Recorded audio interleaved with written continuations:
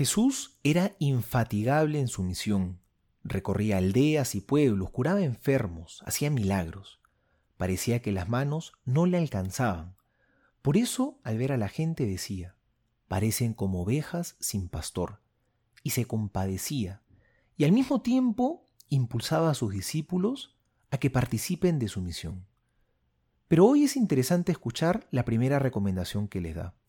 No les dice trabajen o vayan y prediquen, sino les dice recen. Rueguen al Señor de la mies que envíe más obreros a su mies.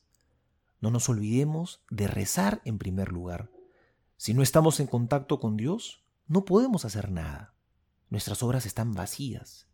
En primer lugar, rezar siempre. Y en segundo lugar, pedir por las vocaciones. Qué importante era esto para Jesús. Él se lo tomaba muy en serio. También hagámoslo nosotros. Recemos todos los días por las vocaciones, porque Dios sigue llamando.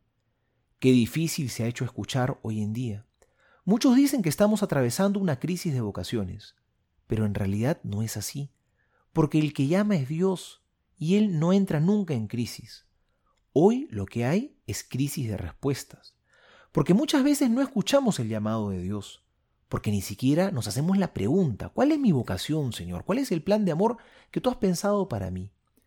Y si llegamos a escuchar, a veces, qué difícil es darle ese sí generoso a Dios.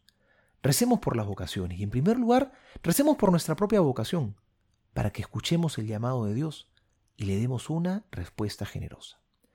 Soy el Padre Juan José Paniagua y les doy a todos mi bendición en el nombre del Padre y del Hijo y del Espíritu Santo. Amén.